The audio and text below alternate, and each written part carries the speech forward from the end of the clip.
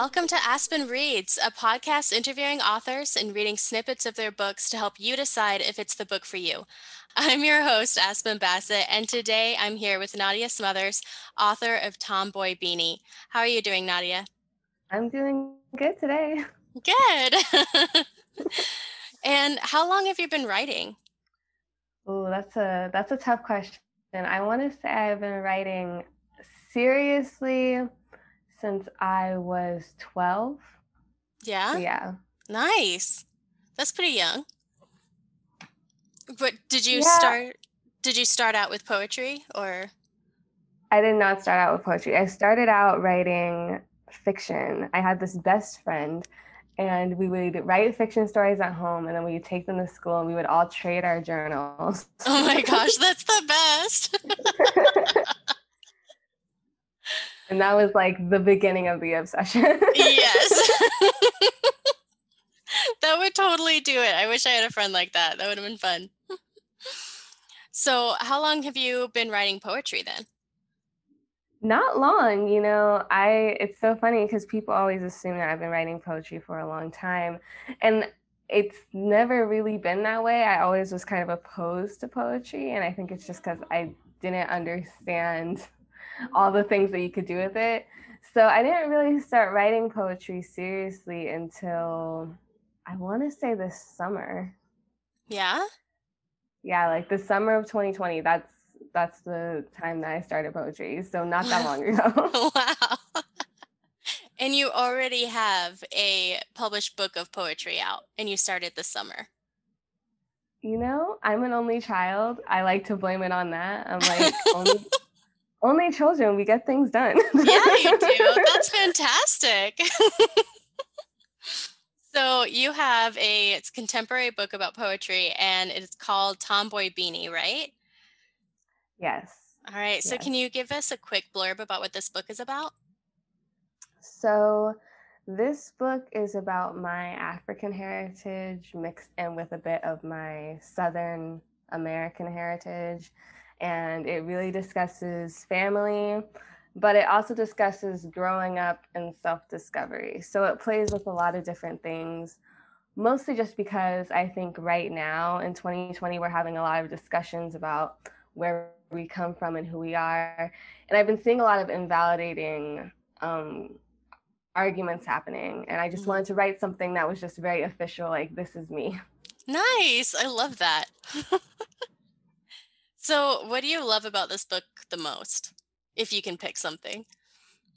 I mean, it's hard because I wrote this book while moving to Chicago. And Wow. so I think there's that part where I was just getting ready to start this new chapter in my life, and not a chapter that I hadn't started before. I grew up in Chicago for 7 years, and then my mom remarried, and we moved to Austin. And then for college, I decided to move back, and it was just like this really big tug of war. And so when I put that into the book, it was very special. But then it grew into this other thing where I was exploring Twi, which is language spoken in Western Africa. And I was experimenting with talking to my family about where we came from and our stories. And I was learning more about that. And so some of these poems that discuss more about culture that some people of color won't ever know about, those I think are my favorite parts of the book because I feel like I couldn't come at it from a perspective of I know what it's like to be from West Africa because I don't, but I Mhm. know what it's like to feel like I lost that part of myself. Interesting. I love that. So are these book or these poetry, are they individual or do they kind of play off of each other, the poems? So, when I was writing the book, I really struggled with that element. I was like, do I want it to tell a story that's linear or do I want to hop around a bit? I think it's hard with poetry. And so what I did was I just wrote out a list of chronological events in my life and I played off of that. So in a way it does move in a very linear fashion. It does tell a story. If you read it from front to cover, it would tell a very clear story. But I also wanted the poems to stand alone individually. Mm-hmm. So it took a while to edit because every poem had to have its own message on its own, but also had to have a second message when read as a unit. Nice. Oh my gosh. Making me want to read this really intensely. So, can you give us a behind the scenes look of writing this book? What was it like for you? Well, it was tough. I was like, I've never written a book before. I've tried. It has not gone well. The most I had written was my portfolio for college, and I didn't even want to be a writer yet. I wanted to be a dancer.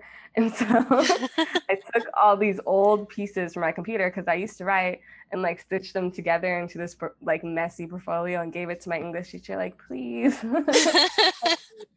So that was like the one thing that I knew. And so when I came into this book, I was like, oh Lord, I don't even know where to begin. But I opened up my journal and I was like, okay, so we have these poems that I've already written for my Instagram.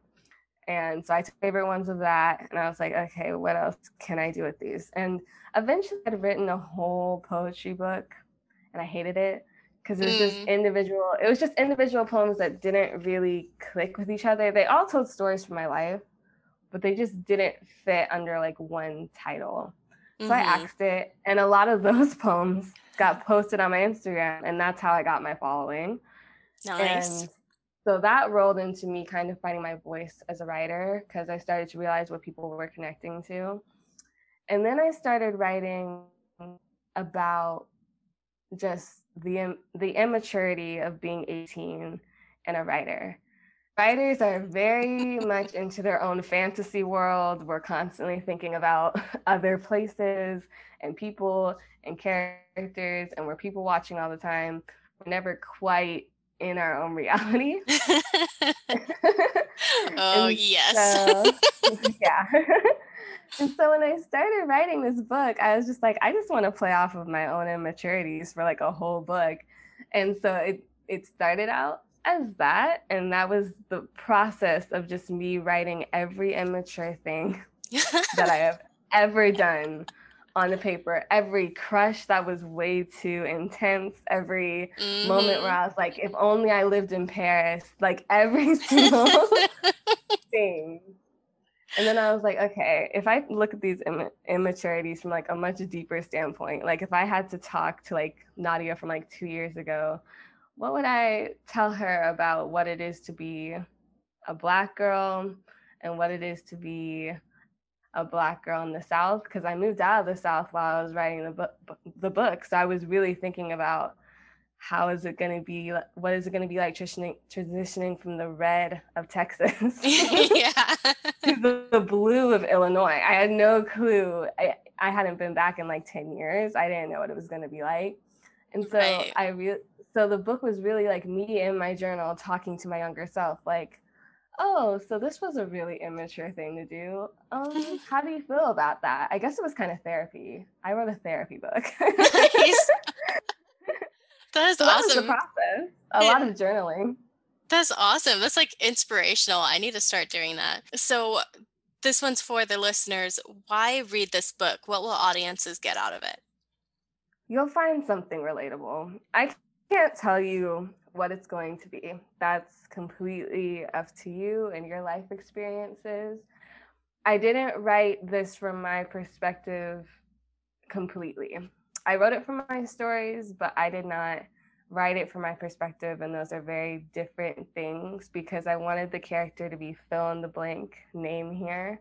So you will get something out of this book. I got something out of it writing it, and you'll get something out of it yourself that's going to be completely different to mine. And it's going to be a very interesting journey, I think, for both of us, because it's always very weird when my readers tell me, I really felt this way when I read it. And I was like, oh, wow, I did not think that, but I'm so glad that she did because I That's think all that awesome. we can really ask for as writers is that our readers take away something from our work at the Right. very least.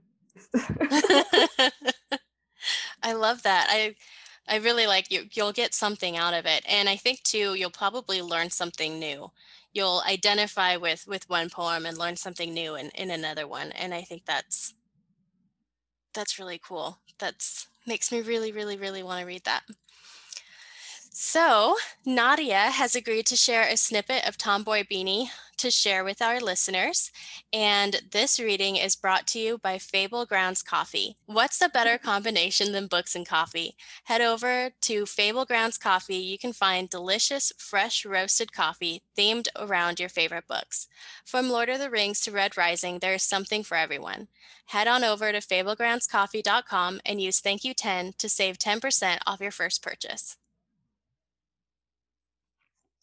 All right, we're just going to start at the beginning. A curbside in Ohio. Oh, who am I to say who I am? Stand on the suburban stoop. Found myself in Cleveland too, and if I wore a backwards cap with a pair of filthy checks, would I be the girl you knew? Dooku. Mama sat on the living room couch. Yes, ma'am, sprawled out, her right head wrapped bandana to integrity. Girl, I gotta redo these roots. Don't you see? Don't you care? She laughs to herself. This is familiar. Adiki. Bed don't feel like my own.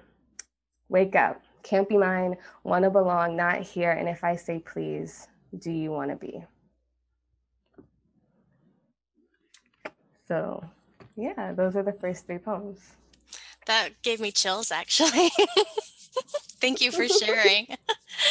If you want to read more of Tomboy Beanie, you can purchase it through Barnes & Nobles. Nadia has agreed to give away 5 copies of her book through an Instagram giveaway. So make sure you check out my Instagram at Aspen Bassett from December 7th to the 9th, 2020 for a chance to win a free copy of Tomboy Beanie. And Nadia, what's your Instagram as well so people can follow you? My Instagram is at NadiaJordy_writer. Awesome. Definitely follow her. She is amazing. So thank you for listening. And thank you so much, Nadia, for coming on. Yeah, so happy to be here. Bye, lovelies.